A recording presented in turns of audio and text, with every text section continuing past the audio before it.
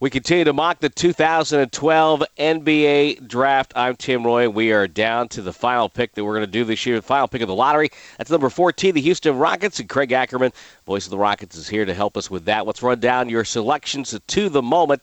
Starting off at number 1, obviously, Anthony Davis of Kentucky goes to New Orleans. Thomas Robinson went to Charlotte, the forward from Kansas. Michael Kidd-Gilchrist of Kentucky selected by the Washington Wizards. And then Cleveland took Harrison Barnes of North Carolina. Sacramento, Bradley Beal of Florida. Portland, Damian Lillard of Weber State, of course, the pride of Oakland High. And then Tom Tolbert of KMBR took Jared Sullinger of Ohio State for the Warriors at 7. This was before some of the latest information came out on him. Dion Waiters of Syracuse goes to Toronto. Detroit took Andre Drummond of UConn. New Orleans took Austin Rivers, the guard from Duke. Portland selected Jeremy Lamb, the guard from Connecticut. And then Milwaukee, with the 12th pick, took Terrence Jones of Kentucky. Phoenix took the point guard, Kendall Marshall, and now the Rockets are on the clock. And, Craig, I guess you start with the Rockets, just a real tough spot for Houston. The Warriors know all about this, about being just on the edge of the playoffs. It's a real tough position to be in the NBA. Yeah, third straight year where the Rockets are the best team to not make the playoffs. They were oh so close last year, and you can make a strong argument that they probably should have been in, with the exception of their late season collapse where they went through that 6-game losing streak. And the irony was that before that 6-game losing streak began, they were coming off an unbeaten 4-0 road trip, and they won on the road in Portland. They won at Chicago. They were riding high at that point. Their playoff destiny was in their own hands, and they just lost it at the end of the season. And here we are again, picking 14th for the third consecutive season.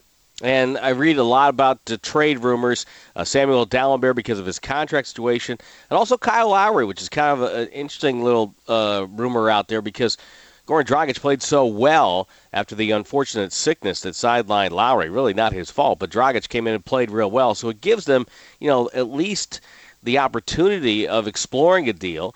Do you think they'll be active in this offseason? Well, the Rockets are always active. They're in terms of discussions, I don't know if there's a more active team in the NBA than the Houston Rockets. The previous couple of years, again, drafting in the same position, they've tried like heck to move up into the draft. Last year, their target was Valanciunas, the center that Toronto eventually drafted, and many say that this year would probably be the number 2 overall pick. But again, they're going to try to desperately move up in the draft. Whether that means they want to move up, they're picking 14 and 16, and we're assuming for this discussion that there aren't going to be any trades. I can guarantee you the Rockets aren't going to come out of this draft with 2 players. They will try to move. They will try like heck to move up, and whether that means they're moving up to get a player that they want to keep, or they're moving up to get an additional higher lottery pick to then turn and trade for somebody else, I guess that remains to be seen. My guess is that they're still very much in the chase of Dwight Howard in terms of trying to prime away from Orlando, but this team is as active as they get in the NBA. It's easier said than done, but they're definitely trying to move up. Couple of nice surprises. Well, not surprises, but a couple of nice additions for the ball club in the last year. So Chandler Parsons and Patrick Patterson, those are good role players.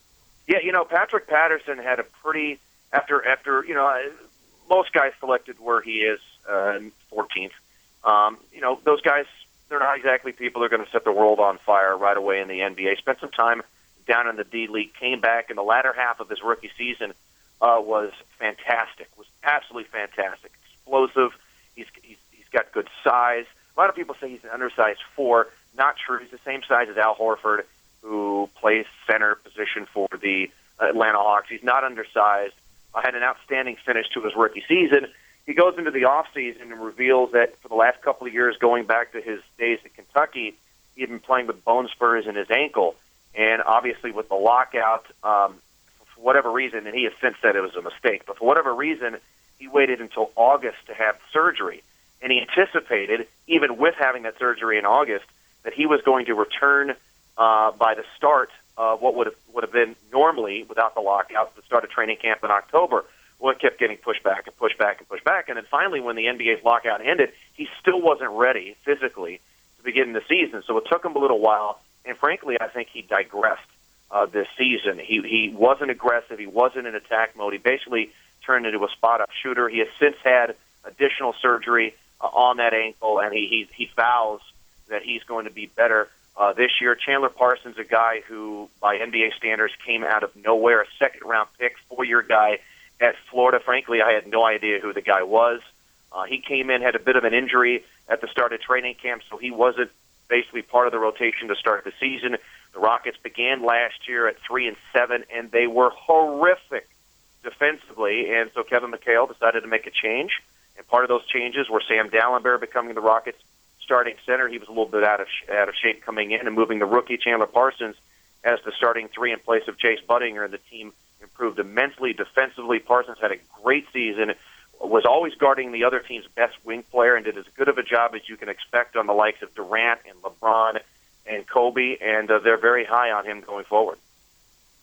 Daryl Morey has the reputation of being a sort of a Moneyball guy, I guess, if you will, in the NBA. Do the Rockets, as an organization, do they break it down and look at things analytically like that? Oh, absolutely. I think they might be the forefront to that sort of. Trying to think of the word, that the trend now in the NBA. When like he was originally hired, almost like a sabermetric almost. Yeah, I mean, when he was originally hired, our owner mentioned that he would change the league, and I think in that regard, in terms of bringing that Moneyball approach that sort of began with Billy Bean there in Oakland with the A's to the NBA. They do extensive research. A lot of it, frankly, is top secret. They don't let it, and they might have a trademark. I mean, they have a lot of proprietary information that they don't let anybody know. But they have an army.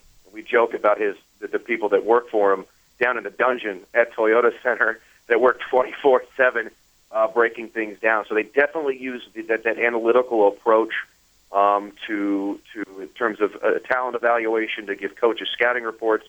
But they also do rely upon the old basketball, scouting, if you will, and some of the old school approach. So they kind of try to do a blend of things. But yes, they are very heavy in the analytics, and they have an army of people that work breaking things down, literally 24/7, 365. It's funny. The longer I stay in this business, I think there is room for it in the NBA in a lot of ways, because we had a player named Epe Udoh who his numbers were very pedestrian scoring. His rebounding was sort of on the edge, but the team was always better when he was on the floor. His plus minus was always outstanding, and so I think there's room for it, even to the point where where do guys get their points? Now, most NBA teams will scout and say, hey, he likes to come off this screen and shoot here, but when you break it down and look where guys score, it's really interesting. I think it's a nice trend for the league. Yeah, I think it is too. I mean, I don't think there's any substitute for actually, again, going, old school scouting. And again, the Rockets, they do all that stuff as well. They scout extensively in person and so on and so forth. But to sort of have maybe an unbiased approach to breaking people down, where usually, when humans are involved in evaluating other humans, naturally some biases and tendencies and emotions come into play. And I think some of that analytics take some of the emotion out of it, which I think ultimately it's not all that they do, but it's a piece of what they do to help in terms of try to make their best decisions in terms of whether or not they want to draft somebody, or how they can best prepare players and coaches for games and so forth. So they're big in that, and they leave no stone unturned. So if the Rockets look at the draft board on Thursday and they see this draft evolving the way our mock draft has evolved, what happens here for Houston? I'm surprised. First of all, I'm surprised that four guys that at least two of which I've kind of anticipated would not be there when the Rockets were selecting 14, as in Tyler Zeller and Meyers Leonard. I'm shocked that they're both on the board. I do like Terrence Ross a lot. The Rockets are picking 14 and 16. Again, I'll almost bet the farm that they're not coming out of this draft. They might draft two people at 14 and 16 where they're going to call themselves Houston Rockets for the night or maybe for the week. But I would the farm that they're not coming out of this draft with two people, let alone one guy. They're really trying to trade. But if we're saying they're going to stick at 14 and 16, I'll backtrack. At 16, if Terrence Ross is still there after they pick at 14, I really like him. He's long, he's athletic. The Rockets need three things. They need a franchise player, obviously. They need to get bigger, and they need to get more athletic. And Terrence Ross, I think, covers those categories at 16. But they also need a big. Currently, Sam Dallenberg is under contracted, but he's got a very trade-friendly deal where he only has $1.5 million guaranteed on a contract that pays him less than $7 million for next season. If that option is not picked up by the middle of July, sometime in the NBA moratorium, if they decide to deal him, so a team could acquire Sam Dallenberg and immediately waive him, and the Rockets could throw in cash. And basically, it would just be sort of a salary dump for a team if they're looking to shed salary. But he is currently under contract. They do like Marcus Camby, who lives in the Houston area. He's an unrestricted free agent. My guess is that if he wants to be here, they'll work something out and he'll be here. So I'll go under the premise that the Rockets need to get they're stocked at the 4 in terms of bodies and at the 3. The point guard situation will work itself out with Lowry and Dragic. I say they're selecting, if they're going to go Ross at 16, and I think he's going to be there, with Zeller and Leonard both on the board. If it were me, I'm going to go with Meyers Leonard. I think Tyler Zeller he's more polished at this point. I think he's going to be a solid NBA player for years to come. But I think Leonard, with his blend of size and athleticism and potential, is something that the Rockets at 14, it would still be a bit of a roll of the dice as opposed to picking a safer guy like Zeller, who might more or less be a Daryl Morey selection. But to me, I think they need to gamble. If they're sticking there and Leonard's on the board, and I would go with him.